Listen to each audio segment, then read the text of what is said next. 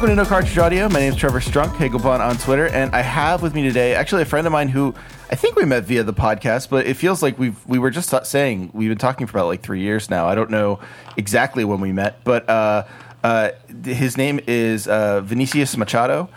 He is Brazilian, and he is here to talk to us about Kentucky Route Zero. Vinicius, it's really nice to have you here.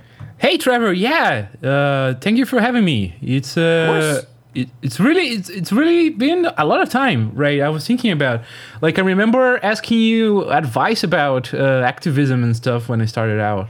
It's weird. Oh, wow.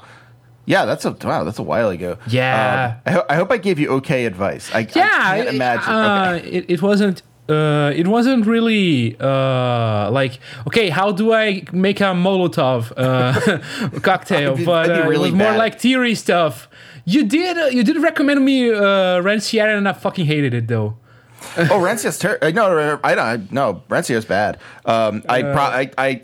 If I suggested that to you, it may have been just like in my mind saying like, well, here he's got to read the wrong stuff too. And that was no. Rude you of gave me a heads up. You gave me I don't know if there's much there, but you should take a look. Yeah, that was a nice way of putting it. I think you can basically read like the if anyone's curious about reading Rancière, just like the intro to the Ignorant Schoolmaster, and then just like nothing else. You're good to go. You've got it all at that point. But yeah, no, it's really cool to have you on, and it's really cool to be able to talk about this because I mean we both have been really excited about this game for a while and really excited about it finishing up. I wrote something on it, but I haven't talked about it yet on here. I just finished reading it. It's really good. Oh, thanks. Yeah, it's on EGM or Electronic Gaming Monthly if anyone is curious. And thank you very much. But you just finished it, and like. I don't know. I want to let you have the first say on this. Kentucky Route Zero. Discuss. Fuck. My favorite game. I'm gonna say. Yeah. Yeah, I finished it a few like 3-4 hours ago, so it's still pretty fresh in my mind. I had been playing it. I feel like I bought the game when Act 3 was out, and Act 4 was like a few months, so probably 2016, like early 2016. And I took the chance now, like, okay, this is going to come out. I'm going to replay everything. And it's been a wild ride. I think, like, you mentioned, like, the tweets I was doing, like, going through this again was an experience. Like, especially, like, after 3-4 years, it really fits with your article, actually. How, how it changes a lot. Yeah, I can understand that. I mean, I think. So, by the way, if you're not following Vinicius, you should. He's at @_VRMACHADO. And if anyone's Portuguese and remarking on how I'm butchering his name, I'm coming as close as I can. He's doing great. He's doing great. Thank you. That was mostly an apology to you. Yeah, you had Pedro Paiva here. Like, if you like that episode, I'm friends with him. We've done organizing together, and that's he's fantastic. Stuff, so. Yeah, he's really cool. I love Pedro. Yeah. Great guest. But yeah, so like noticing your tweets on it and thinking about it, like where like you say like the just like 2 hours ago when you finished it. Your tweet is, the ending was just beautiful. I don't have anything to say. Just want to play it again. Wow, I loved this. And I think like that's exactly how I felt when I finished the game. God, you really picked my worst tweet about it. You had to. Oh, no. But it's like the best way of thinking about it, where it's just like, you just kind of sit back and it's just like, man, that's wild. Yeah, like, that was something. During the replay, I try to, as much as possible, to take some time between the acts and interludes, usually like at least 1 day between each. In really ironic fashion, the hardest part was to get to play Act 5 in time to record this. Because a bunch of work stuff. I know how that goes. And like I was rushing to beat it when I was playing, when I was writing. Like I was rushing to get to deadline, and I was like, this feels like the worst one to rush. Like it's just like I don't know. Like I don't think this is. None of the acts really feel like you should be rushing it, right? But like Act 5 feels like one where it's like there's so much going on. It feels like you should luxuriate in it a little bit. I feel like that's. I'm curious to see how the reception is gonna be because I felt that Act 4 had a bit of. People didn't like that it was like super dense and especially linear, which I think is what's gonna be here. Yeah, it's weird because I think it's like so fitting that the last two acts are where you lose agency. I do too. No, I was gonna say talk about that a little bit because like the concept of like agency in this game is something that's fascinating to me, particularly in terms of like, it's when I started playing it. Like I think I started it when Act 1 and 2 were out, and I came back to it when Act 3 was out, and like I think. Like, the first act feels kind of like an adventure game. Like, you think you're getting into a point-and-click adventure game, and you're not. Right. Really. I guess, like, by the fourth act, I caught myself having some, like, and I say this in the most tongue-in-cheek way possible, some, like, game theory, like, video game theory ideas where it's, like, where I just got really into a conspiracy theory, and, like, now. So, I kind of had, like, I was like, man, is this, like... This is kind of not a game, or is it a game? Like, what's the game element? And then, you're totally right that the game element that feels like it's missing but doesn't feel bad, like it doesn't feel bad not to have, is agency. Like the Act 4 and 5, it's like you don't get to play an adventure game anymore. You get to make a couple choices, but it's mostly about what you see. Yeah, I think it's interesting if we've like remember that Cardboard Computer, at least parts of the game, like form-wise, they were making it up as they went along. Like, if you go and watch the original Kickstarter trailer, this was meant to be like a Metroidvania game. Like a side-scroller, platformer stuff. And they... funny. Yeah, and the campaign was about that. Like, they changed it later, after it got funded. That's funny. I never realized that. That's news to me. Yeah. That would have been a lot worse. So much. I probably wouldn't have played it at all. I just like I don't understand like what you would have. Wow, that really wouldn't have made any sense at all. They have mentioned in like a few interviews. I've been like trying to read stuff from each act as I played it, just to catch up. Again, it's been a while, and some interviews say that they try to have puzzles and things like that, and each member of the cast was gonna be like an ability. You could trade characters like Castlevania and. Azura can use Julian to fly, and you fly across a gap you couldn't reach otherwise, stuff like that. Wow. Yeah. That would have been really weird. And then they tried out the puzzles. No, it's so much better. Like, it's so much better. But yeah, they like started testing things with puzzles, and they saw that it didn't really work. And thank God they figured that out. Yeah, no, seriously. Like, I guess, like...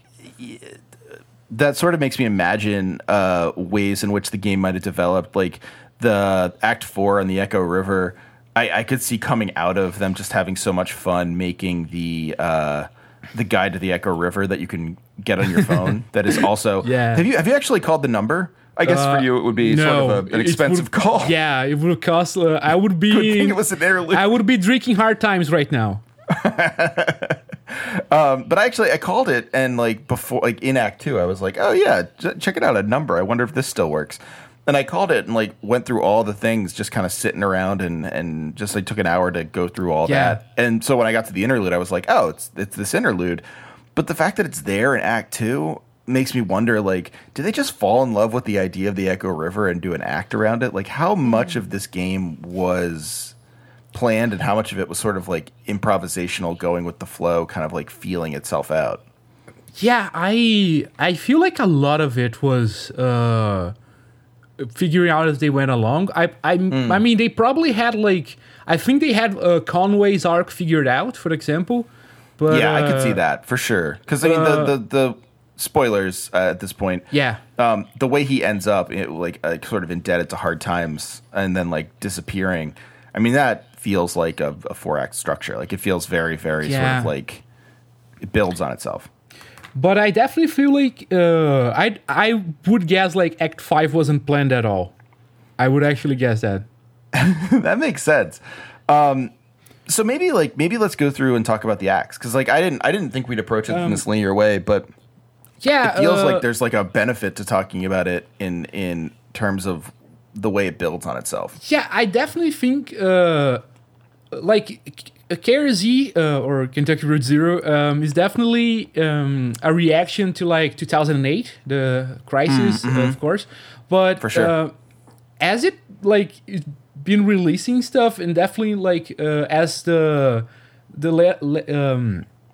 last few acts like released right after everything went to shit. I mean, I guess no, Act 4 actually released a bit before the 2016 election, so I guess it's just the last interlude and Act 5 were like after everything caught on fire for the West. So yeah, right. It definitely gets like, I doubt they didn't like had to recontextualize some things, or at least having those emotions and memories affect the writing. Yeah, and I think like you're keying on something that I think about a lot with this game, and I haven't really been able to figure out, but I think you maybe have helped me out here is that like the first act of Kentucky Route Zero is very enjoyable and very good. Like I have no qualms with it. I think it's great. But having really played that the most, I didn't totally understand where people like Scott Benson, when I talked to him about it, right? Like he was just like could not stop praising it, and I was like, yeah, it's a good game. Like I wonder if it's just because like it's well written for a game, or if it like is this good. Like maybe I missed something, and like I thought it was great, but once you get into like really it doesn't become like sort of a transcendental game or like a really important piece of writing until they kind of get away from that initial very standard class. You don't think so? I don't think so. Okay, go on. No, because I might have also been just resistant. That's the other theory I have, that I was just being pretentious. You played in a different context, right? I mean, I played where like there was more stuff ready for me to play, so definitely it changes my point of view. But I remember like the moment that Kentucky Route Zero really got me was actually in Act 1, and it was one of those optional things during while like you're driving the truck. And you find those are great. Yeah, and Act 1 is probably the one that has the most. And you find the two guys pushing the airplane, right? Yeah, like the one optional thing that they animate, pretty much. No, there's at least one more. If I remember right, in Act 1, there's the truck accident. Oh, you're right. Yes. No, you're absolutely right. Yeah. Yeah, it's missable when it changes a lot. So it's. But no, but I've seen both of those. You're totally right. I totally forgot about the truck accident. Yeah, it's really hard. It's really easy to misremember and think like it's an Act 2. I was about to say about the UFO crash, which is I think it's an Act 2 or 3 even. So anyway, the airplane, because you're seeing. It was when I really got the themes, I think. Just like these two guys pushing a plane through the highway, which is supposed to be like, one of the greatest achievements in technology completely failed them, and they have to just push it. And like you examine them in adventure terms, and the prompt just say the men are nearly broken, right? Right. Yeah, and like I like the way you described it there, because it is like the thing that the first act really does well, and like. So it's tough because, like, me saying this, I'm second guessing myself, because after you play the whole game, the first act just like makes sense within the context of the piece, and it just works. It's really like I compared it to 2666 in my article, which hopefully people have read. I think it's maybe one of my like top 3 favorite novels. But like really good novel. Yeah, amazing novel.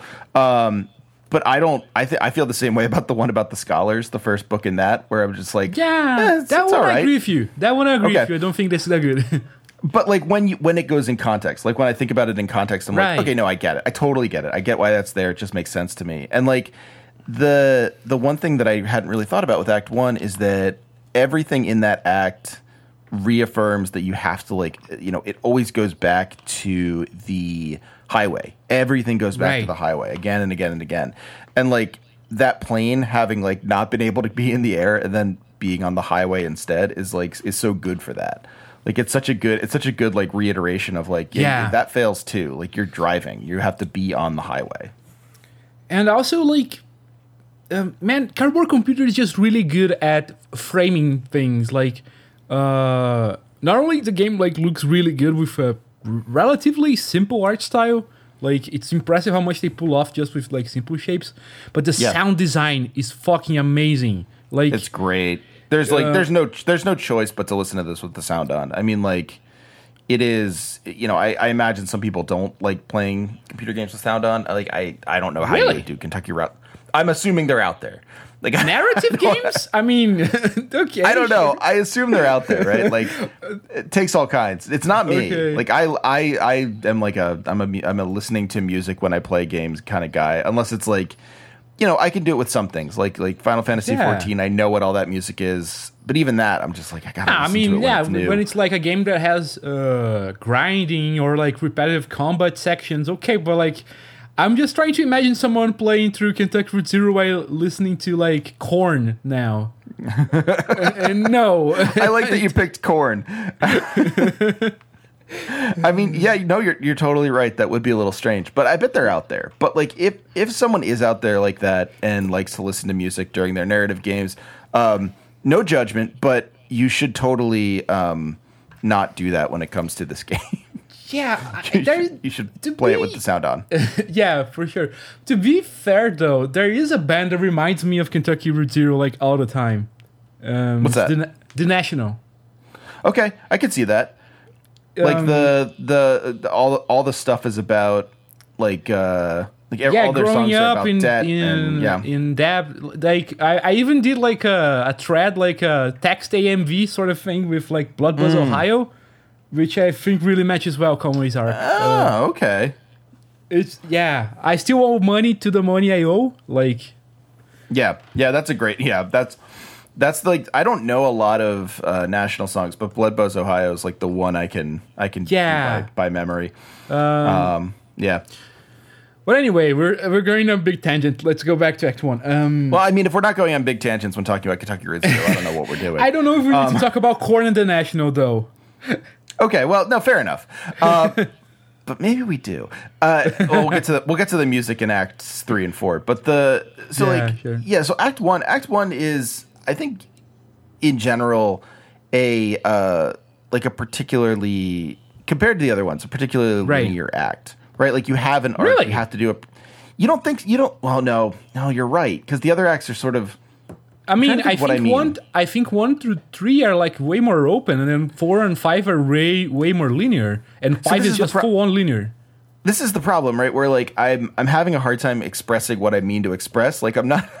I know the word I want to use. You mean like the main plot beats? That's what you're trying to say? Yeah, that's what I mean. Yeah, like where it's like you have a general thing to do. That's what I mean. Because 4 and 5, you're totally right. It's on rails. It's super linear. You're not wrong at all. 4, you still have like you can choose to stay on the boat, or you can go on the like current events there's gonna be. But like at 5, especially, like you can't miss anything. Right? No, I mean, it's impossible. In fact, you have to find everything in order to keep moving forward. Yeah. Which can be like, well, we can get to it, but like, yeah, I mean, I think in Act 1, it's like you can miss a lot, but there is like an arc to it. It feels more like an open world game where it's like, okay, there's the main story and then there's the side stuff. You can find it. You can sort of.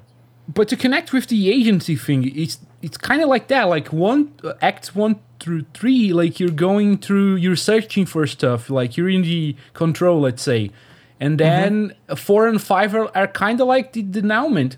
Yeah. And you were like a friend of mine, Lucas Ribeiro. I don't remember his app now, but he put it really well. Like Act 4 it's like you're on a river. It's about being taken by something you can control. Like you have to go with the flow.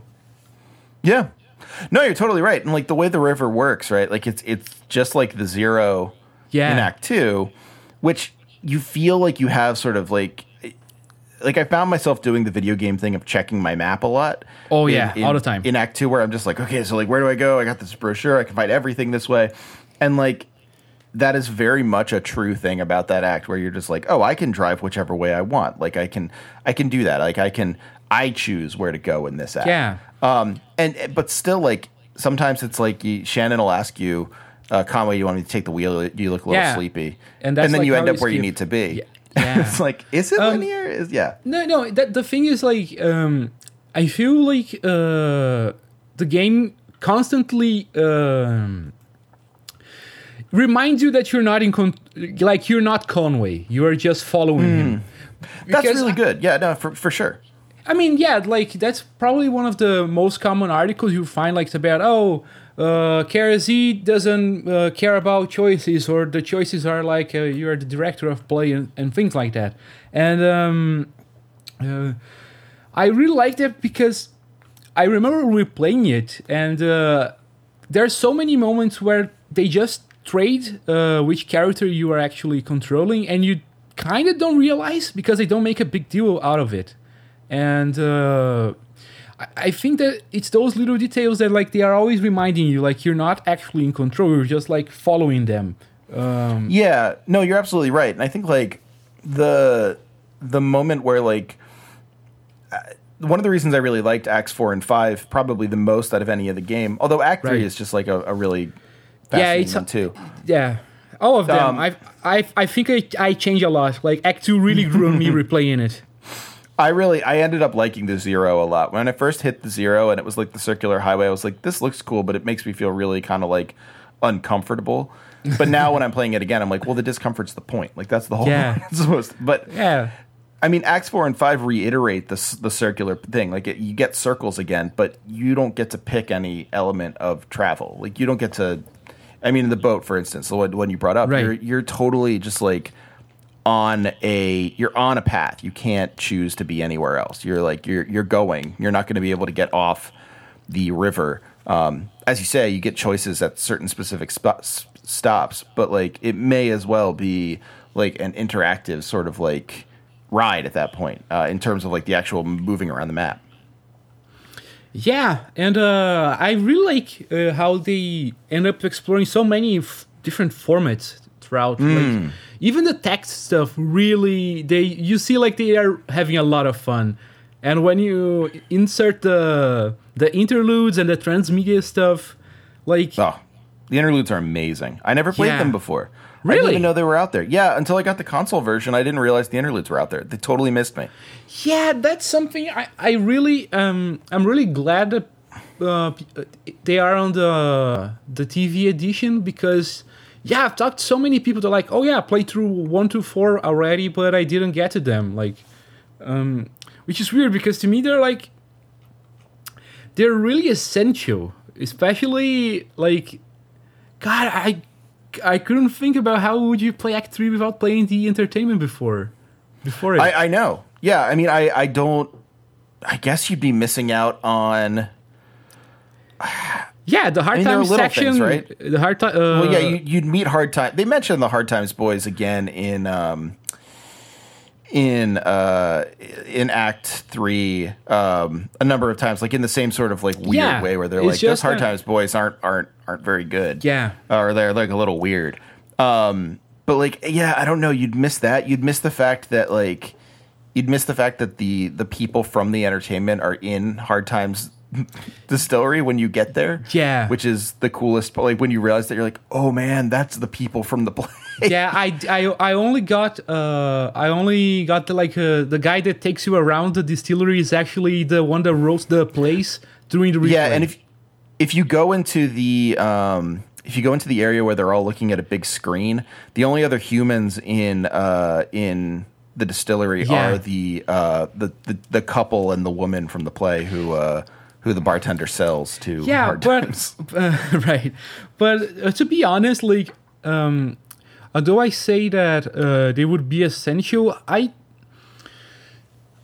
this is something I've been trying to grasp a lot. I think, like, Kentucky Route Zero, not only it's not a really spoilable game, but it's also a game where I don't think you have to get everything.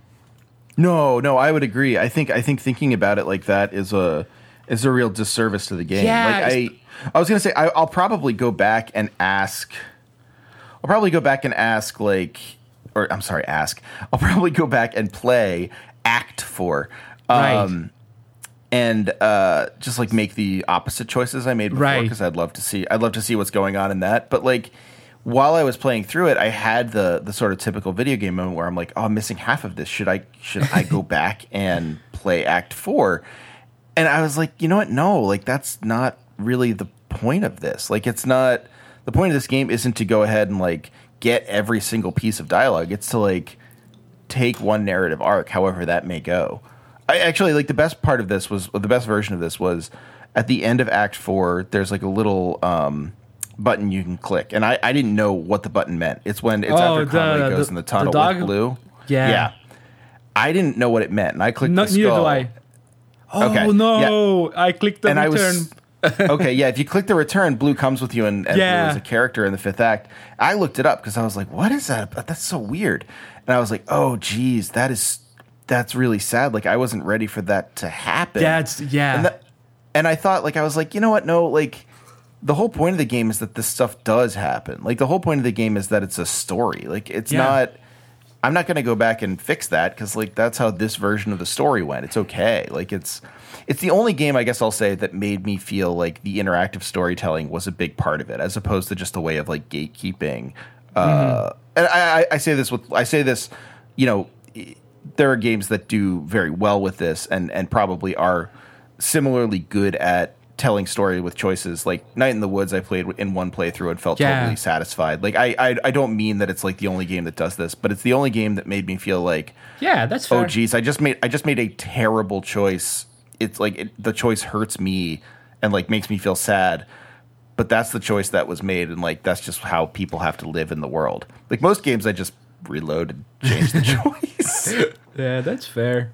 But I don't mean just on a story sense. I like reading through the extensive amount of writing there is about Kentucky Route Zero throughout the years. There's a lot. There's a lot, and a lot of it like really focus, at least in part, in like references, because there's a ton. Like there's Beckett quotes, there's Bakelard names, and there's like just limits and demonstrations. The first interlude, there's like 10, 20 different references from like real life artists. And it's deep. Like the conceptual art interlude is just like it's. I mean, if you are familiar at all with like modern installation art, it's like, oh yeah, okay, like these people, the people who made this definitely know what's going on with modern installation art. If you go through the newsletters, the Cardboard Computer has like the pieces are based on real life pieces, and they actually did a real life exhibition where there were like fake art that was supposed to be Luna Chamberlain's exposition and stuff like that, as if as if she was real. Like they really went really an amazing amount of different ways of like we're exploring this universe. But I think it can be detrimental. That like you have to go after each nook and cranny of like references. Mm-hmm. Yeah, I agree. Like I think like one of the ways to say that for me is like it is a, how to say this, like the game gives you all those references, but it's not like the point of the game is never to track them down, where like it's a wink. In fact, yeah, right. You could miss all of it, right? Like you could miss a lot, like all of the side stuff. You could miss most of the like the interplay of the relationship between Lula and then the two men, whose names, of course, I forget because I just forget names. But it's Donald and Joseph. Thank you. Yeah, Donald and Joseph. Like you can miss like most of that, and I think you would still be fine. Like you wouldn't miss the game if you missed that they were the writers and like stage designers and directors of the entertainment. No, not at all. Or like, you know, if you didn't play all the way through Donald's computer game or whatever, right? Like the game would still totally work. And like, that's fascinating. Like it must just be, I can't imagine writing something that had so many lines of thought and like elaborations on thought and all that, and then be like, yeah, but people don't have to see this. Like the plot works just as well without it. Yeah, can't even imagine. I think it really reflects on how the dialogue choices we were talking about. It feels like the game is always asking you, like, okay, what do you want to know? If you like, you want this, sure, fine. You don't want this, okay, it's cool. And there's like, you're not missing things. You're just not engaging with them, right? Yeah. Yeah, no, like I have a really hard time in video games that have a lot of dialogue choices because like I get really hard, I find it really hard to like pick something and know that I'm like foreclosing something else. Like it's difficult for me. Like you have books that have that issue. Like there was a book that I read in grad school called 253. I think that's what it was called. And it was about the number of cars or a number of passengers in a subway that crashes. Right. And like you can go through the book and like it's not quite a choose your own adventure, but it's like you follow a certain path and read about 13 different people and you can go through other ways and stuff. That like I just ended up reading it cover to cover instead because I was like, this is for school. I'm going to be here all day just reading this one book and I have way more to do. And also like I was too anxious about it. I was like, I got to get everything. And like Kentucky Route Zero, initially, of course, I kind of felt that way because like you have choices. You're like, oh, geez, what am I supposed to do? Right. And then like I think the moment I kind of let that go was when you get to the game in the basement in the gas station. There's sort of like the shadow game going on where they're looking for their die, and the die is glow in the dark, and you can go find it for them. Yeah. Then they show up again in Act 5, which was really cool. No, they are the singers. They're the singers. I didn't even realize that they're the singers. Oh, jeez. See, there's something I missed. No, I mean, it's like there's so much. But like I picked it up and then I looked in my inventory and I was like, oh, like you can roll this die. It's like it's a D20 and I could just roll it around and see what pulls up. And I was like, I wonder if this has any significance. And then it didn't. You just roll it and it shows you a number and you roll it and shows you a number. And I was like, oh, so like you get a dialogue choice where it's like, do you want to put it back or not? And I didn't. I kept it. And I was like, oh, it doesn't matter. Like, me keeping this doesn't matter. I just have a little doodad now. You fucking ruined their game night, but... I did, but I have a doodad. And, like, it's like, okay, you can give it back or you can keep it. It doesn't change anything. It's just like a choice you're making. And I never felt like I didn't feel anxious about the choices through the rest of the game at all. That's cool. I feel similar to you in the I want to see the other options when I replay, but going through it again, like, of course, like I didn't remember every single thing I picked, but I feel like I went kind of the same way, to be honest. Especially because I really wanted to revisit the same things from this new point of view.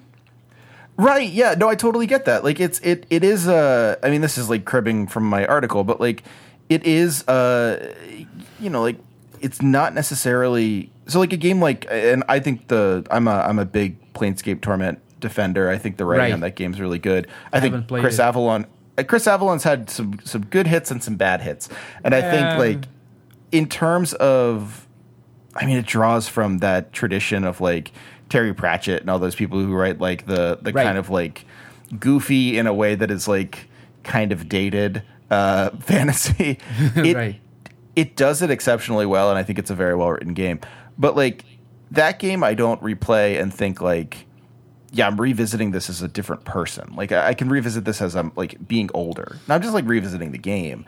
Whereas with Kentucky Route Zero, it's like when you come back to it, it's like, oh, I'm older. Like this is how I would revisit a book, or this is how I would revisit a film that was serious to me. Like I'm thinking about this in relation to my life, not in relation to like, oh, what else can I see in this game? So yeah, like seeing the same stuff, making the same choices just because you want to make them, that totally makes sense to me. I think I probably did the same thing.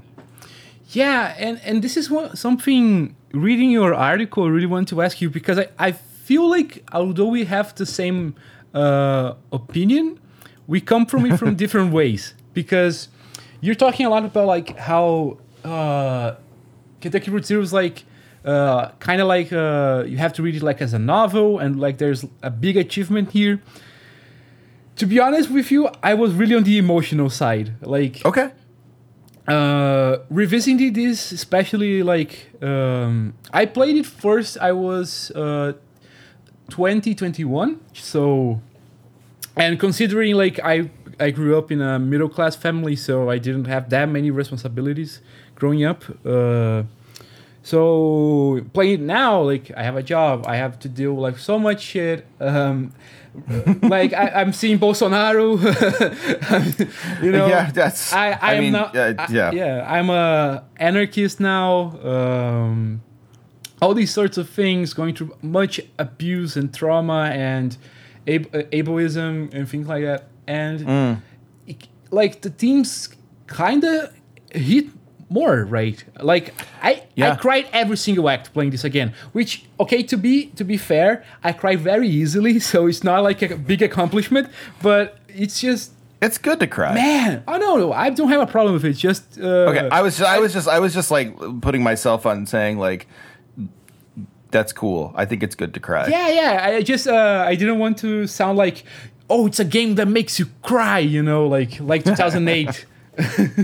No, and like I think the maybe that's something about like why I felt that Act 1 was a little simpler, even in my replays. You know, like a lot of that feeling for me is looking back on it and being someone who, like, I got out of my master's program. Like I got into my master's program in 2007 and finished at the beginning of 2009. So like 2008, I just basically watched all the job prospects fall off the table, and I was like, oh geez, this isn't good. Yeah. And like, you know, I went to my PhD then. I just like, you know, I sort of hid in the academy for a little longer. But that feeling of like, oh, the world's crashing down and it's all this like farce, like this debt that people put out that's essentially fictitious, but in fact having extremely real consequences. Like that was something that the kind of like the, because it's not debt necessarily, but like all the references to like the power company in the first act, and the way that like the towns are falling into disrepair and all, like, and Conway sort of alludes to that Lizette's is shuddering. I don't remember if he says it's its final order or not in the first act, but like no, it's there are all these Okay, yeah. There are all these references to that, and to me it was like, oh yeah, like this feels like my life. Like I had a very sort of like personal emotional connection to that, thinking like this is me. And then the rest of the acts were like much more distant, because it's like I'm not I obviously still have that sense of distant in a good way.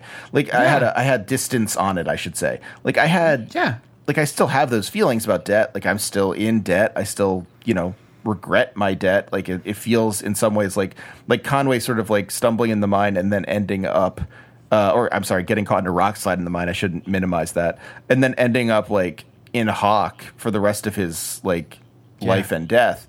That is a very like personally relatable thing. Like the idea of an accident or like one choice leading you into a lifetime of consequences. Right. But I also think like being past 2008 and looking at it as like just an existential commentary, like that to me just felt bigger. And I think probably just like you're right, like playing them at different times gives you different approaches to them. Like maybe they feel more personal one playthrough, maybe they feel less personal another playthrough. I never really thought about it that way. A friend Gabby Mismash, she put it like, it's a game. It's really impressive how this game, you don't grow out of it, you grow into it. Which that's smart. I love that. Gabby is really smart. And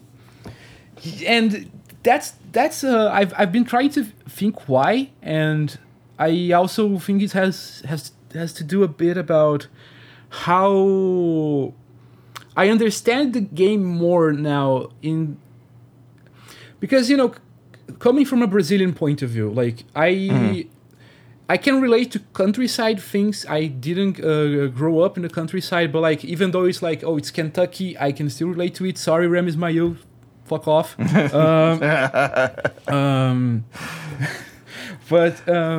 right there with you. But yeah, fuck. But like talking with Emily Rose from Rebind, for example, like she grew up in the American countryside. I really started to get like, this is something that's misrepresented. This is something like most other media doesn't do well, and you start to get appreciation for those things. Also, like the 2008 crisis didn't hit us that well because, Lula was having his economic miracle still. And nowadays we are going through like some really tough shit. So probably it hits more now. And no, that makes sense. Yeah, and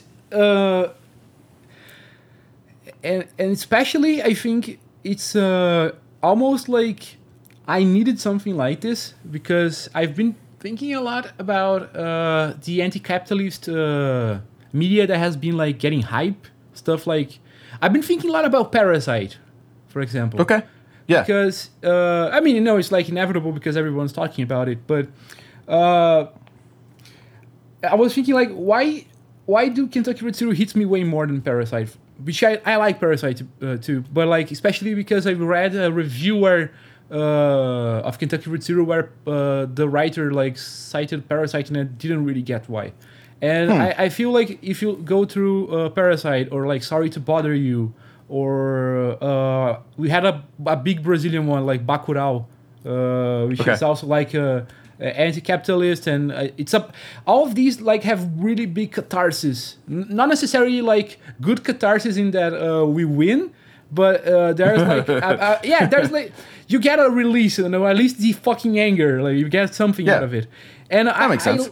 I like that Kentucky Route Zero does something which I miss in most of these works, which is the licking the wounds, taking care of each other, that sort of thing. Like in recent years, the only game where I really felt that, for example, was Anodyne 2. Anodyne 2 is brilliant. What a beautiful game.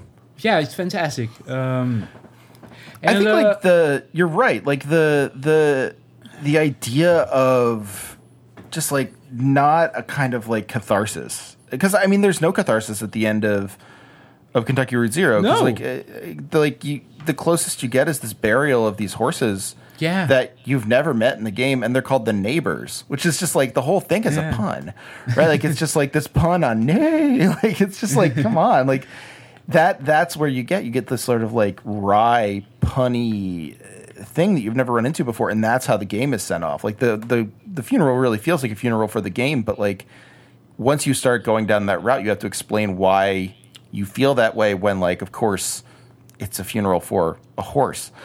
And so like I feel like that, and you're right, Anodyne 2, and there some of the itch games I've played recently. I'm even thinking of stuff like Paratopic or like Paratopic is a good example. Or VHS is the not VHS Anatomy by Kitty Horror Show. Oh, okay, sure. Both of those, like, I call it VHS because there's so many tapes in it.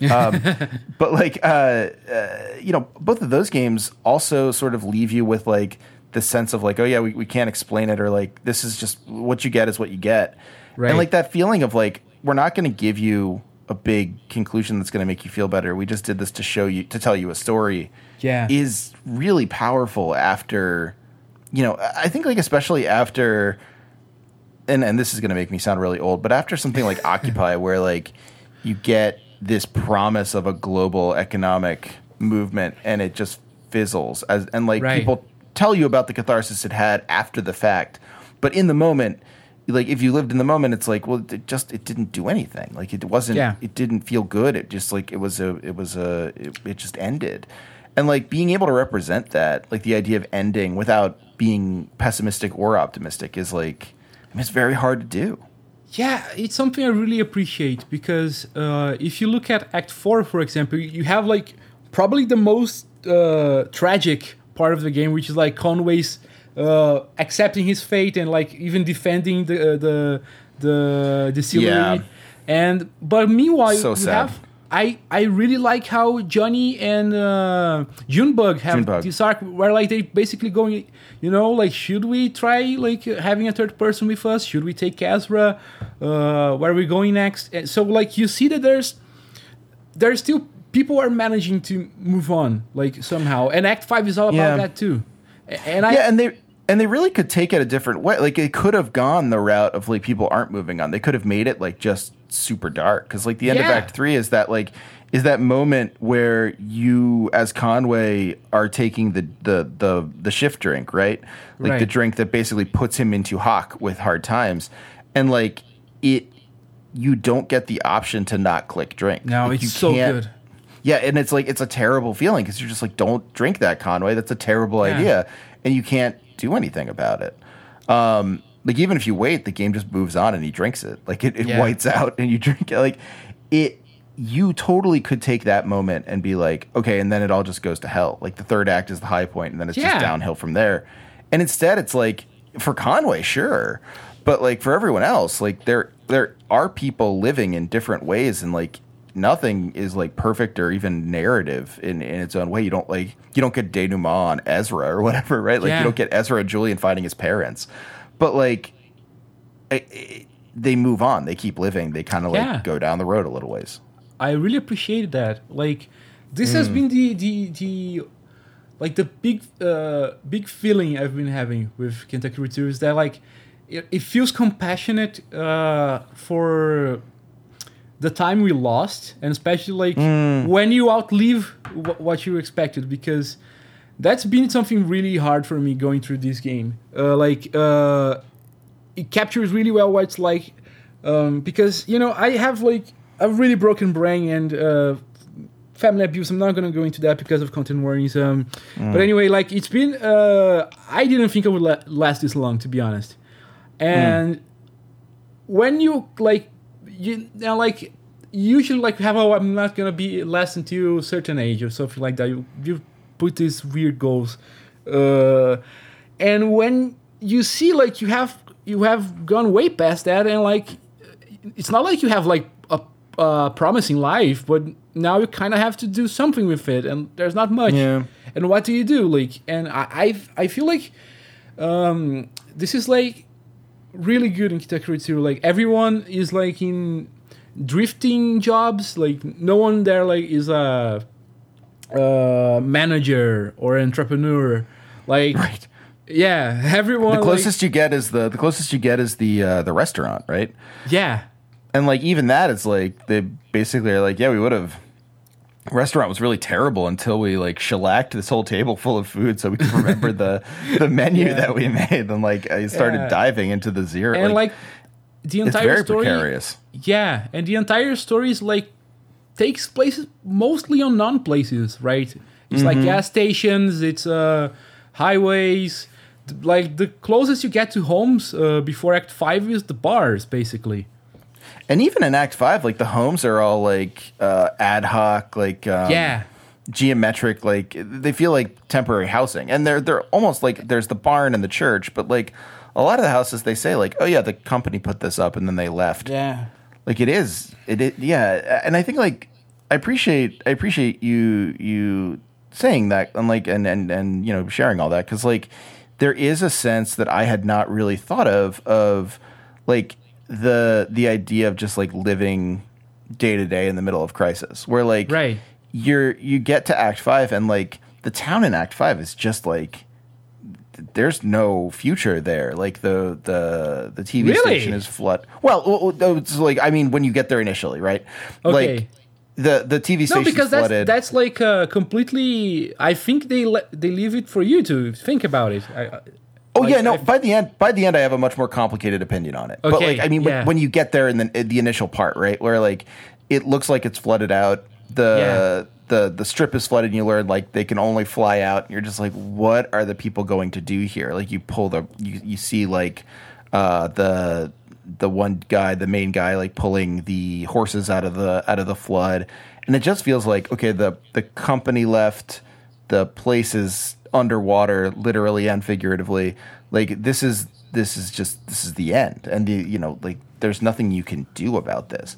And then like as it goes on, I think like the time it clicked for me, and like I'll ask you what you think about it next, but like the time it clicked for me was when like there was a character who said like, I'm just gonna stay, like I think I'm gonna stay.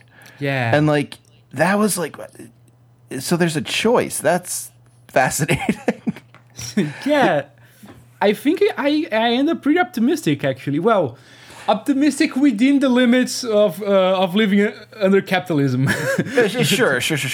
But like, no, I mean, like, there is an optimism there, and I think, like, you know, well, why don't you explain? How did you experience that optimism? I mean, like going through it again, and like it's really like the capitalist realism thing, right? Where like it's showing you the contradictions of neoliberalism and capitalism and all the schools of thought. And I feel like it's the later parts are trying to like, okay, what we can do like in short term, because of course like you could do like an utopian version, you could like depict a revolution and things like that, but I appreciate that there's like it's a bittersweet it's a midterm choice. And yeah, that's right. It's reform, not revolution. Yeah. Or like maybe it's not even reform. Maybe it's just not like, even reform. He's trying to survive. That's the thing. Yeah, survival. Yeah. That's exactly right. And like I think for me, like, it was the fact of like people finding ways to live both in and out of the town. Again, like this idea of like, well, you don't have to, like if you wanted to draw like a neat line, and I think that's probably a mistake with most of Kentucky Route Zero, but like if you wanted to draw a neat line of like Conway had the road and like the road always led to this one place, and then like at the end you get the option of stepping off the road, like and sort of like people can just kind of do their own thing or go whichever way they want. They're no longer bound by any sort of linearity. Right. That's like there's an empowering element to it. Like even in terms of like, so like the image at the end of the game is this is the house that you were delivering all this stuff to, 5 Dogwood Drive, and it's just this empty frame, basically, this empty white frame, and the characters bring stuff into it over time and over the act. And at the end, it's just like it's filled with books. It's like it's almost like a library or a reading room or something. Like it's fascinating. But I think that image would have been really trite to me if everyone in the town said, "We're going to stay and we're going to rebuild." Like, yeah, you could have done that. Yeah, it was meaningful to me because like it was like this is what some people are doing and what you get to see, and there's a bunch of people off screen who are doing other stuff too. Yeah, I mean, it's kind of like. In Act 4, when you go to the rum colony, and you get the tin to get tips for the musician. And I didn't go to the rum colony, so you tell me about it. Oh, okay. So rum colony is like a tiki bar, right? Okay, got it. And there's a beach, and you see people from the Bureau of Reclaimed Spaces there. We can interact a bit. You can talk to. There's a really good conversation with Conway, where he's like drunk and. You see, like he's trying to deal with his future, but I forgot her name. But Johnny and Junebug's friend, which is on the ship. Oh yes. It's not Carla. It's kind of Carla. It's similar to Carla, but yeah. Yeah, it is. She's gonna. I'm so bad with names. Yeah, there's a bunch of people, and they keep adding to the last second. So yeah,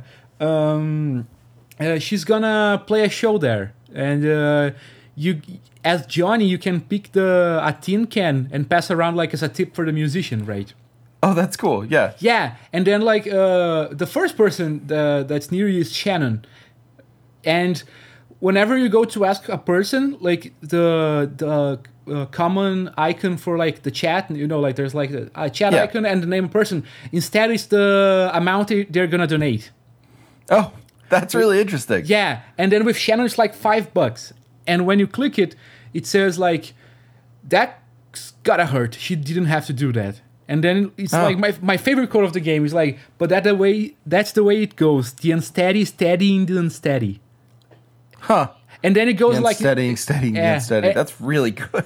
And then it goes into like this anecdote which everyone saw like a version of that on Twitter, like, oh, you know, queer people keep passing the same $20 on Venmo to each other, which is it basically goes to that. Like, there's probably a $20 bill that keeps passing between artists, and that's exactly like it's exactly the sort of feeling I think KRZ excels, which is pretty rare in the media I've engaged with. Like, I'm not gonna go like, oh, there's nothing like that. But and especially like I appreciate how it goes through these different spaces, right? Like, and it shows like, oh, okay, you have like Junebug and Johnny are like clearly like queer coded, although they are androids, and you have. There's a bit of like it almost seems like that's a bit of a reference to like the Donna Haraway sort of like cyborg. Yeah, I could see that kind of thing. Yeah, I hadn't even thought of that until you said they were queer coded, and I was like, yes, they are, but they're also cyborgs, and I was like, yeah, oh, well, I mean, there you there's go. conversations about non-monogamy. Like it's really interesting, and it's like Ezra, for example, like the Kentucky Route Zero basically says "fuck the nuclear family," right? Like, oh yeah. Because he like they lose the parents and he's like, yeah, it's sad, but like I don't. He doesn't even seem. It's not this normal story of like, and we're gonna find them. Yeah, It's the story of like me and my eagle brother are okay. Like we'll be fine. I don't expect to find my parents. Yeah, and everyone like takes turns taking care of him, and like there's conversation about, oh, should we take him? Like Junebug and Johnny takes, and there's all these like little things where it's showing, okay, here we can like stray from the norm. These are ways to survive. That like we should think about them, and I appreciate that it's not like it's not preaching about them. Like no, it just kind of brings them up, and that's a really good way of putting it. Because like going back to like the sort of critique we alluded to that we both disagreed with, that this was like a game about American narratives and like. Therefore, people should like. Oh, I'm so tired of that thing. Like, I think like there's an argument that there's a way to make that argument, right? Yeah, like, of course. I think there's, like, Call of Duty releases every year. That's it. I mean, yeah, but like, it's like you look at Kentucky Route Zero, and I think like if you read the name and it's like Kentucky, you're like, oh yeah, okay, it's about Kentucky. And maybe if you go through the first act, you can be like, oh, there's Kentucky elements here. There's a mine and there's like a still and like, oh, cool, whatever. But as it goes on, like it like to use like a douchey theory word, like it deterritorializes that so much where like all of a sudden it's like by act 3, you're like, wait, no, like where did I start this game from? Where is this game? What are sort of like the central values of this game? Like it just expands and like without telling you which it approves of or disapproves of. Obviously, it's an anti-capitalist game, but like outside of that, like the it seems to be almost cosmopolitan in a sort of like people are different all over sort of way, like a very classic American maxim, but like done in a very honest way. Yeah, I mean, like look at the cast, like. There's so many people of color. You have, as we said, queer people. You have kids done in like a non-traditional way. There's like a huge variety, and I seriously, I really think that was a dishonest take. Like, oh, I agree. I mean, I 100% agree that it was a dishonest take. I got all mad at it. We need to remember, like, this is a game that has a really specific release story. Like these aren't even really devs. Like only Jake Elliott had done games before, and even then was like interactive fiction mostly. They are like working class. They were doing other things. For example, the composer Ben Babbitt was like touring with Angel Olsen. Wow, things like I didn't know that. Yeah, he did the strings for her last album. It's really good actually. Who knew? Yeah. But it's like they did a Kickstarter before the Broken Age hype came, and everyone got like $500, 500 grand and whatever, and so they got like $8,000 if I remember right. So not much, and that was in 2011. That's not a lot, yeah. Like they opened a Patreon like 2 years ago, and other than that, it was basically like the sales of the game and their other jobs, right? So, coming from the person that loves to say like, oh, loot boxes are okay because people have to eat. I don't know, putting anthrax into game cases are okay because devs have to eat. It's really dishonest. I'm sorry, it's really dishonest. Everything is allowed because people got to eat. But a game about American people from a working class perspective, about a place that it's not that covered with a diverse cast is suddenly the villain. Come on, man. Yeah, no, you're totally right. I think like as you pointed out, like, and it was something that honestly I saw Rami's take like I probably when I was in maybe Act 2 or something, and I was like, or maybe even before I played, I don't know, like when I saw it, but like, I mean, I obviously had played it before I saw it because I played it before this last playthrough, but like I kept noticing, like, I kept being like, there are so many characters of color in this game, and like characters that are not coded as white, like they are all over. Like this game just like is not this isn't the game for white America. Like this isn't the game where you're just like, well, we can see why people like this.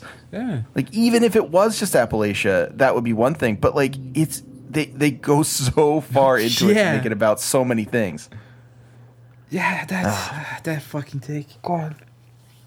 That was a night badly wasted doing dunks. Yeah, I mean, it was, it's always fun to do dunks, I guess. No, I until you wake up in the morning. Yeah, I know. I'm the same way. I'd love to retire. Twitter is our Hard Times distillery, man. That's right. We sold we're going to be paying for our funerals after our death. Dying's expensive, like Conway says. Yeah, no, I think ultimately you're right. Like the game itself is like it's an experience, and it thrives on your emotional context in a really important way. And like I'm always hesitant to give things their due when it comes to emotional context, because like I come from like what my whole thing in the academy, and like my whole framework for interpretation is like, what did the artist intend? Like what's the intention here? Like what is this piece doing as like a piece of art? Understanding that people have like different emotional reactions to it and all, but like saying like that's not particularly relevant to my reading. That's one way to read, but I think it can be dangerous because you miss stuff in a game like this if you're not thinking like, okay, so like why did this resonate with me emotionally this time around as opposed to the last time I played it? Especially in a game where like it is asking you to play it over time, or like it is asking or it's telling you like you were going to put distance between you and the previous times you played this. Like structurally it does that, and whether or not that's release schedule or intention or whatever, it produces a sort of emotional context that I hadn't really considered until we talked. I mean, look at the reactions when the final version came out. Like people were going masterpiece, game of a lifetime, life changing, and things like that, which I still think it's too soon to say those things, and I'm not really. I'm not a fan of saying those things, even if like this is my favorite game ever. But going beyond that makes me uncomfortable, and I think it helps to like create an impression that like, oh, this is the game everyone has to like, which I don't really like. But I get it because it's been 8 years of pent up emotions. Like I screamed when I saw the release date. Like I actually physically screamed like "fuck yes." But in Portuguese, of course. I felt no. Puta que pariu, caralho! Something like that. Thank you. I was going to ask you to do it, but I was just going to do it. But like, I just like I almost like I felt that way when I saw the end come up, or when it was like literally the end. I forget if it says the end or what it says. The name is the end. Yeah, and it's just like it just says that, and it's like, man, wow, okay. It's over. It just like that hit me. That was like a feeling right there, and like I can see why people would say this is life changing when they have that feeling. Like it's an emotional release. I mean, I would say that for me, it's just that I think when it comes to criticism of like this sort of game, it's really easy to make people like get grudges and get distance if you're just gushing like. Oh, sure. Yeah, that's more. I mean, it's less from like a personal perspective, more from like a critic's perspective. Like I get a bit wary because I had conversations like with people like, man, everyone's going with Kentucky Route Zero going a masterpiece and whatever. It just feels like I have to play this to be in the smart people club, right? Yeah, and that's what happened with like a ton of like Dear Esther or Gone Home or like all these games that like. Inevitably, it's like, well, they were fine, but like, if you want to say they're masterpieces all the time, you have to then, like, inevitably, I ended up being the one guy being like, well, I don't know, Gone Home's not a masterpiece. Nope. It's like fine. It's like, so. and it's like, it's just like it's tough to be like the one person who's doing that, because it's just like, okay, I guess I'm now the contrarian. So like either you're out of the club if you don't want to play it, or you're the contrarian. And like go on. That feels like not. No, it's just like it just doesn't feel like that's what Kentucky. This is a silly thing to say. Please forgive me for saying it in this way, but I can't think of a better way to say it. I don't think that's what Kentucky Route Zero would want. Right? Like that doesn't seem like the point of the game, to like create an in crowd. Yeah, but that's the thing. Like Kentucky Route Zeroes and the people from Cardboard Computer did not hype this game. Like most of the acts, like Act 5 was probably the only one where like they did a release date before. It usually was just like, oh, here's like a poster, a teaser, and then like 3 months from now it would just drop out of nowhere. Like they didn't make a case for that. And I mean, probably they did now because, there's a publisher now and there's deals and things like that. But you got to advertise. It's sort of like part and parcel. I feel like if they had kept, like if Annapurna didn't pick it up, they probably would have just dropped it out of nowhere. I honestly feel like that. Because up until the last interlude, it was just like that. Like, and it felt like it could have ended on Act 4. I think it would have been. I think it would have been a so like I think it's a really wonderful game, and like I will say it's excellent at the risk of going back on what we just all said. No, but you're not saying like you're not going like, oh my god, best game of all time. No. I would never. I can't. Like, we're not so talking about this as if it's God of War 2018. That's the point. Right. Yes. Exactly. Yeah. That's exactly right. And like, I think like, it would have been a great game and like really interesting and fun and like thought provoking if it ended in Act 4. Right. I know there are people who like will probably disagree because it is so it's kind of non-traditional, I guess, or it's not what was expected. But like I think the game lives and dies in its inclusion of the fifth act as it is. Like I think it wouldn't have been nearly the game it is without that conclusion. No, so I'm I agree. Happy they did it. I hope they don't feel weird about I hope it's an okay thing to be part of a publisher after not being part of a publisher for so long. I hope it's all good and not conflicting. But it was a 5-act plan since the start, so I don't think so. Okay, all right. Well, that's good. And actually, like the extra interlude at the end. Yeah. That name was already in the source code like 3-4 years ago. So really, like, yeah. Oh, wow, that's amazing. Yeah, like they had a lot of plans. Like, I mean, I'm happy it happened. I think Annapurna. Annapurna has also been like very nice to me, so I don't want to make it sound like they're like the evil empire or anything. But no, I got a code for the game. Like to quote someone we just dunked, Dev's gotta eat, man. Yeah, that's right. Dev's gotta eat. Dev's gotta eat, and that's why I'm putting Anthrax in all of mine. Just kidding. Went a bit overboard there. Yeah, that's. I mean, I also have like told people to go play Mario and Palado. So I mean the Pedro Paiva game. So like I'm kind of talking out of both ends of my mouth. I mean, the thing is like. They didn't compromise anything. Yeah, that's right. I guess that's where I was going. Where it doesn't feel like everyone who had got their copies. Like even people who got the game for free in Twitch got the Act 5. Like everyone got their copies. They respected, I think, everything about like Patreon and Kickstarter rewards and things like that. Like it just took a long time, and that's kind of the only. And like in as many quotes as possible, problem this development had. Yeah, and like it like what's amazing about the game to me, and like part of the reason I think it's really easy to get into hyperbole about it, is that the time it took to make feels productive. And I don't mean productive in the way of work or labor. I don't want to talk about productivity that way. I mean production. Like it feels like it produced more. Interpretively, like it feels like it was there for a reason.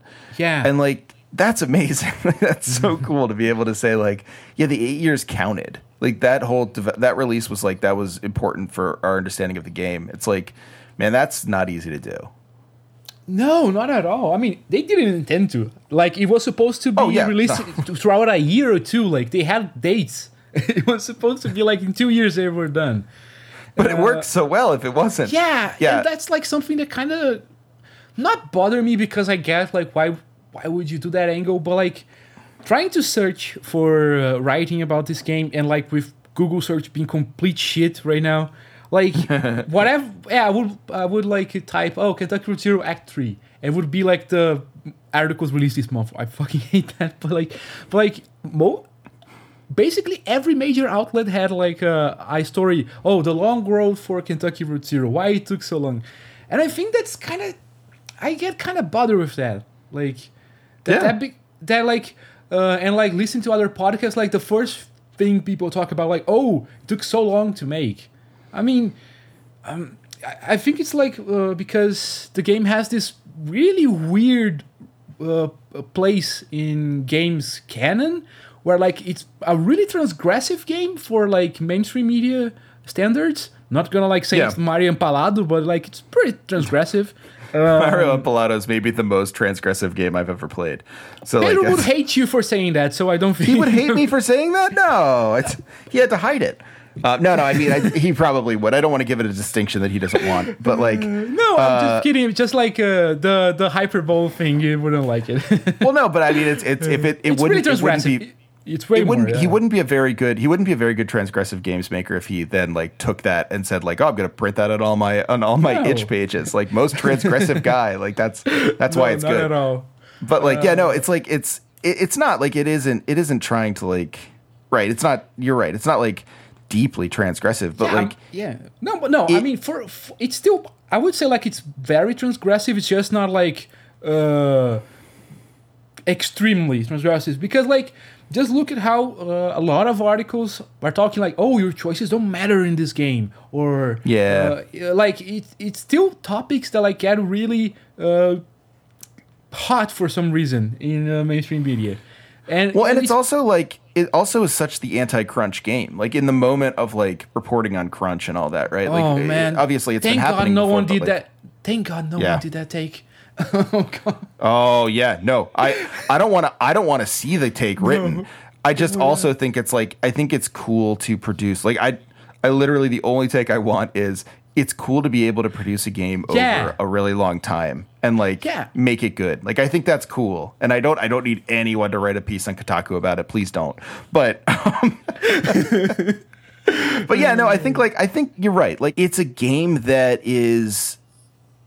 So I think if it were any other game that took that long to make and like was focused on the things it was focused on, it would have two real big problems, which would have like actually been a part of like this took so long to make discourse. One being that like 2008 happened and was a moment, and now like if you write a video game about 2008, it'll seem really dated. Because you're not focusing on the systemic issues, you're focusing on sort of a moment in time. And the other thing would be like it's dealing with issues in gaming that no longer are issues in gaming. Like imagining, someone putting out a piece on like, well, is this walking simulator thing going to take off in 2021, right? Wait, but like you want to bet? No, okay, no, I take it back. But like, like. Oh boy! No. Suddenly, when you're right, you're right. Cartridge dunk special. Oh boy! No, that's good. People like that. But I think like this game, like the writing on the game and like the direction of the game was fluid in a way that it never held on to like the problems it focused on in a way that made it less relevant. In 2020, right? Like it's a game that is as relevant when it came out as it is relevant today, and like the reason for that isn't because like it's dealing with timeless issues. Like certainly you could say that about most every piece of media ever. It's because like it's written in a way that is not beholden to like when it came out and what it was doing then. Like it's a game that's really interested in telling like a story over a long period of time. It's slow and considered. It's good. I also think like there should be credit that like Cardboard Computer is basically people that aren't game devs. Like this is their first commercial game. They come from like a lot of small scenes. Like I've read and seen some of Jake and Tomas pieces, and they like did glitch and noise art and things like that. Oh, so cool. They are used to like these transgressive subcultures, and like somehow, and this is like I think it's the weirdest thing about Kentucky Route Zero. Like it became the critics' darling, right? Like that is the weirdest part of it. It feels like it should be an itch game that only like 7 people exactly. play. Like it should be. Like it should be like a Jack King Spooner game or something like that at most, and that's already a lot for transgressive game standards, right? By the way, I just the other week, and I didn't finish it, but it was on a stream, and we had to stop it because like it's not a game that really is good for stream because like I wanted to spend a lot of time with it. Right. But Dujuna is if anyone's wanting to get started on Jack King Spooner, I think that is a fantastic game. Yeah, I don't know. The Orientalism right now really bothers me. Is it? Okay, so I didn't finish it. I guess. Well, now I'm gonna have to play it and have you on to talk about it. We'll have a point counterpoint. That'll be good. I mean, no, just to finish the thought, like I think it has really cool stuff in there. It's just that, like, you know, it's a British dude that basically took elements from Oriental cultures and created his own version of it. So it's kind of no. That's actually that's totally reasonable. But again, I still like not gonna go moral compass of consumption. You are a bad person if you like this, right? Like, it was one of the best games I played in 2018, 2017. Like I actually gave it like a press prize for it. So like it's good. It's good. No, but I mean you make a really good point.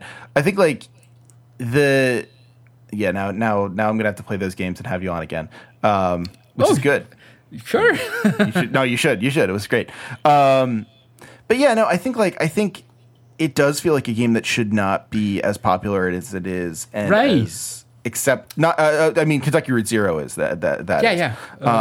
It doesn't feel like it should be, and it's great that it is. It's great to see people like accepting it on its own terms and being like excited about it on its own terms. It probably wouldn't have been finished otherwise.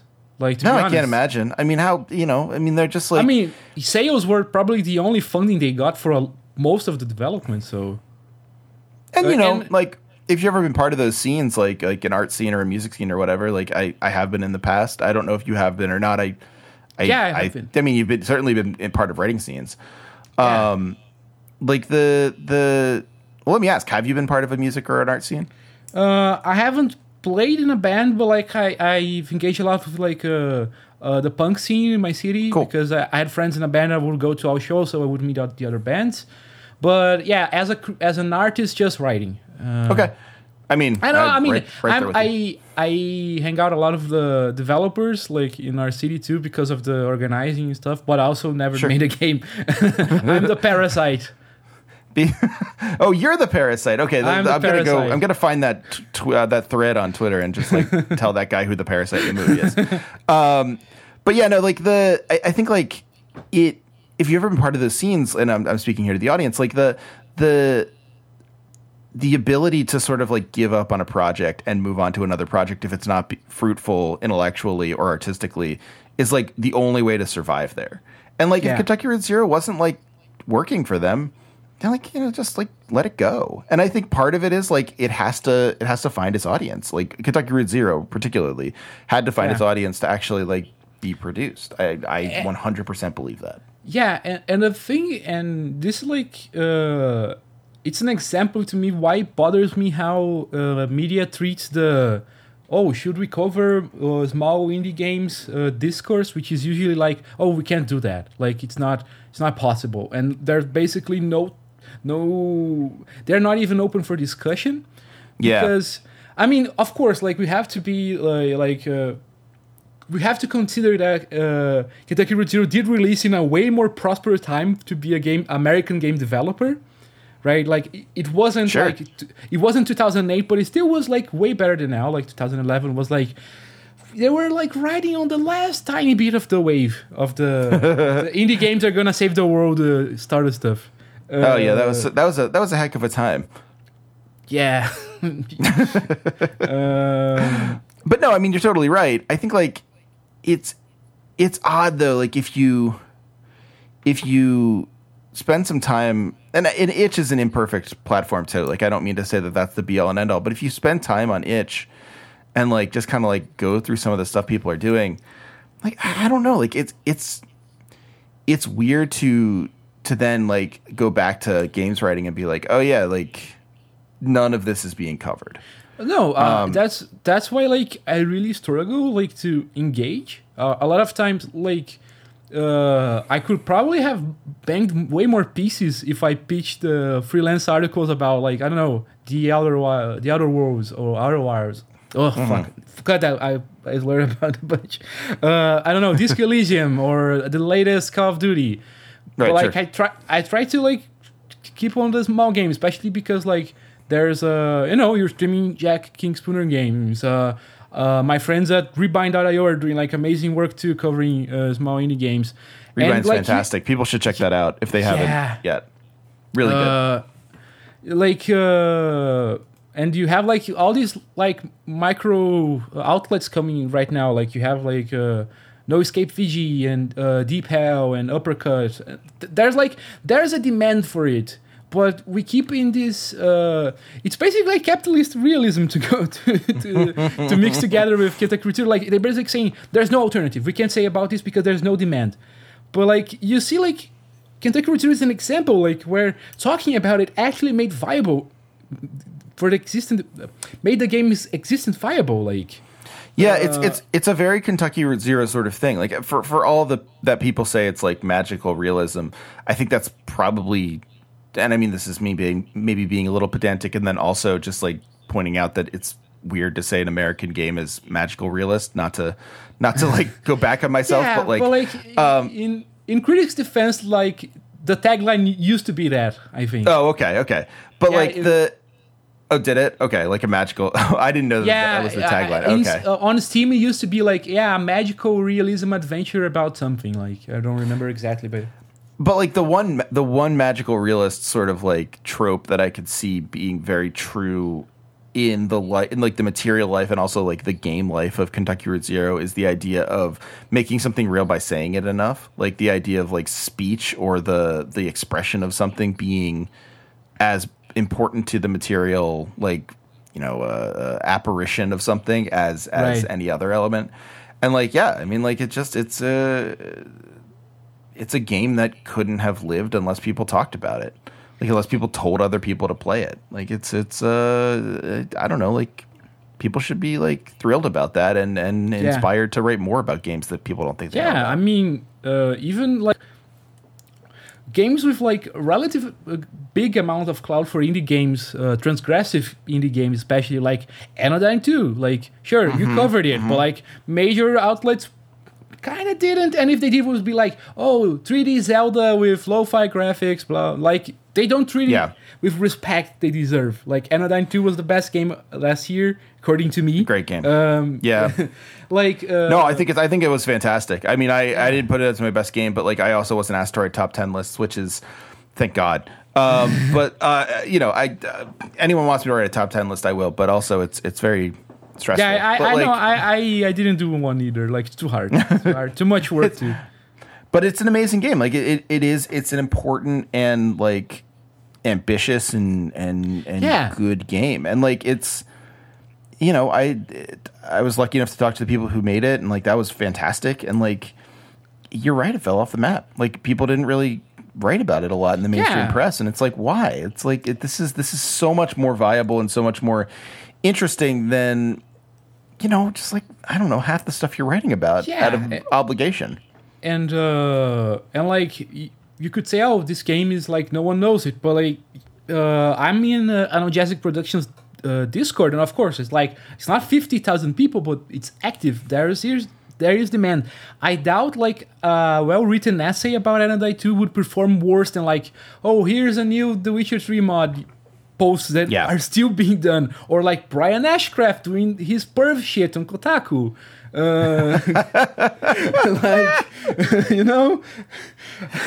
But no, I mean you're totally right, and like I think like the question of like what is like if it's like not a known game, instead of assuming that's some sort of like ontological fact about the game, asking like, well, okay, like why? Why isn't it well known? Like, sure, okay, it's not a major press isn't putting it out, but like, it's not, it's not Activision putting this out or whatever. But like, at the same level, like, we know about all sorts of games, and one of the reasons is because people talk about them. So why aren't people talking about this game? That's interesting. Like, people should be more interested in writing and reading about that.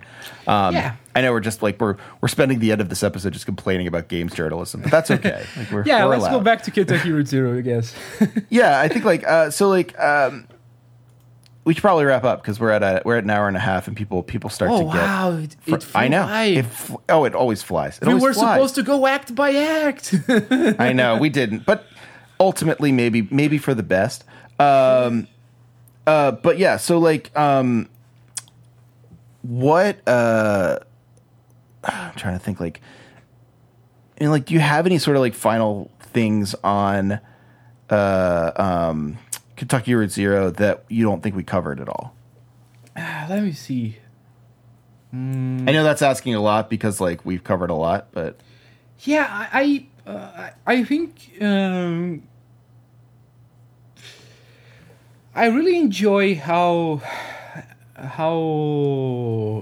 each act kind of has its like little themes. Like I keep thinking about Act 4 where like it's all about memory and being forgotten, and like then you have like that little episode with the telephone operator where like, what does it look like to be a machine? Do you have a soul? Something like that. I'm trying to find something. I don't think I have something. That's a no. I mean, I think you're right though. Like the last that bit where you do talk to the telephone operator, the switchboard operator, and she's like, oh yeah, like, I don't know why I'm still here. I guess like the machine wasn't really good enough to, like, it wasn't efficient enough to replace me. But like now I'm here in limbo. Like that alone, like I think like one of the things that's not talked about a lot in Kentucky Route Zero is the density of image, where like that one image for like a lot of games would have gotten you like way more rope. Like you could have played with that forever, and that's just like a throwaway. Yeah, and like. They use form really well. Like, there's a bunch of good camera work. There's, like, a lot of... they experiment a lot of treating each scene, like, as a play set. So there's, like, certain aspects that they're only seen from certain angles. Even the text, like, not only, the first example is, like, Zero is always, like, has this weird filter on it. Yeah, exactly. And then you have, like, all these different perspectives, like from camera views, like you have second person point of views at times.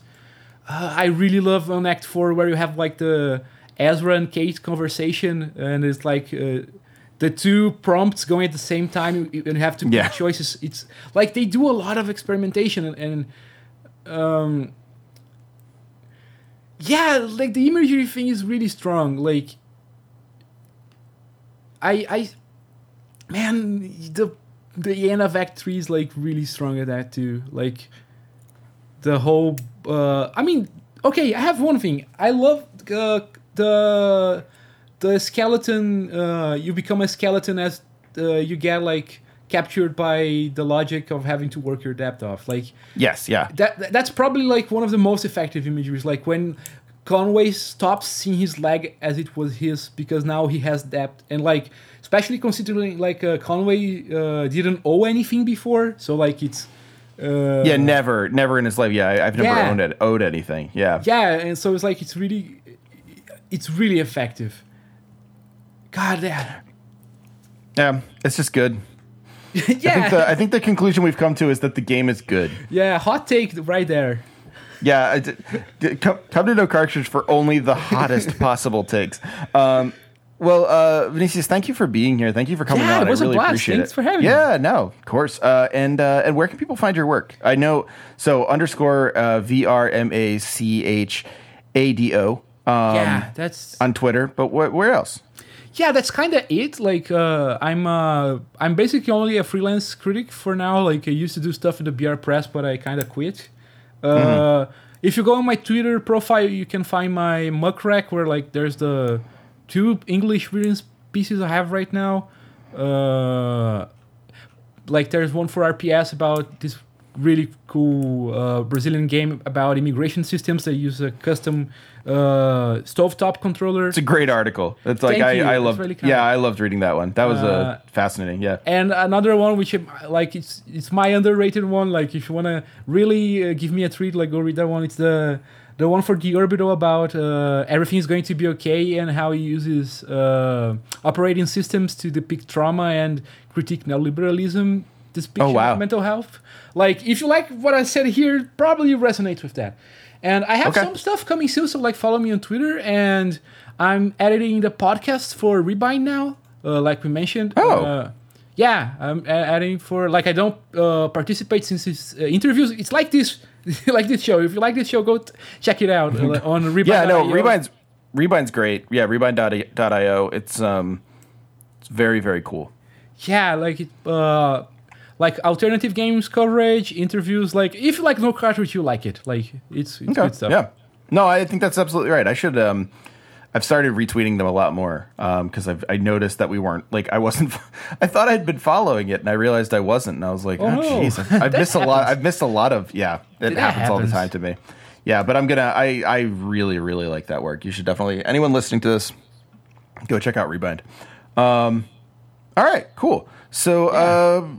Well, thanks for coming on again, and we'll talk soon. Sure, yeah. That's great. Well, just like tell me some indie games you hate, and I'll play those, and we'll see if I like them, and then we can argue next time instead of agree. Okay, you're gonna have a lot of homework. I'll talk to you soon. Hey, thanks for listening to No Cartridge. If you'd like to support us further, please consider going to patreon.com/nocartridge or for a one-time donation, paypal.me/Hegelbon, Hegelbon. It's really, really helpful for all of us to be able to support the many people who make the show, myself included, but also our producers and various co-hosts, and writers and artists. Thank you so much for listening. Please remember to like, subscribe, share, any of those things that would let other people get the quality video game analysis that you've grown accustomed to.